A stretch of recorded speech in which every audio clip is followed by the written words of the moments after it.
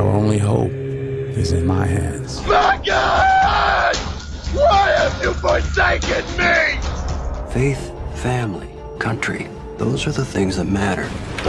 You're listening to Lent and Easter at the movies.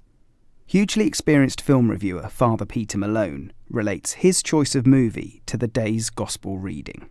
We do this for all the key dates in the seasons of Lent and Easter. Liturgy Cycle B, and we're on into the fourth week of Lent, and we're Sunday, and Artificial Intelligence, AI, the Spielberg effort. It's a Spielberg effort, but it was originally developed by Stanley Kubrick. And it seemed to me that Kubrick would have made a very intellectual kind of analysis of a robot child with artificial intelligence, whereas Spielberg is very emotional. And so this is quite an emotional film.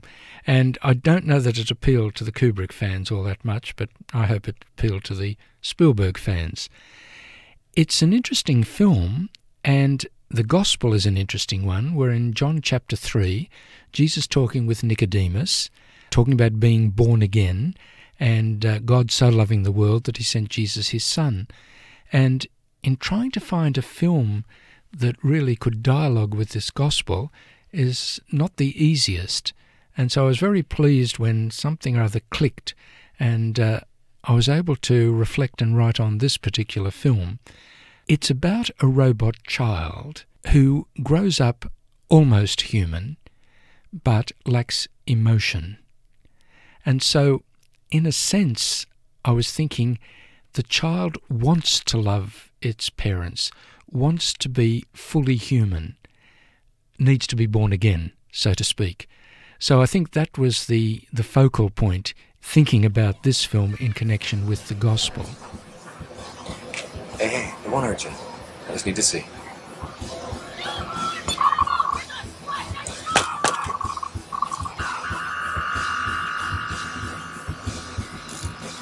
You're a machine. I'm a boy. Is he a toy boy? My name is David. Impossible. Now, I've got to be honest, my wife teases me mercilessly for starting to well up a little bit at films. She thinks that's hilarious. But I have to say, I think I agree with you in that Kubrick would certainly have done it differently. But I was quite taken by Spielberg's vision of Kubrick's story. It's very good that the scientist, played by William Hurt, who creates the child, who is played by Haley Joel Osment of The Sixth Sense, really wants to endow the child with as much humanity as possible.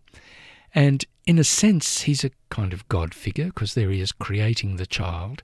And so as Jesus says, God so loved the world that he sent his only Son so that we might learn what love is. In a sense, the scientist is creating this child, sending it into the world, but has to learn love.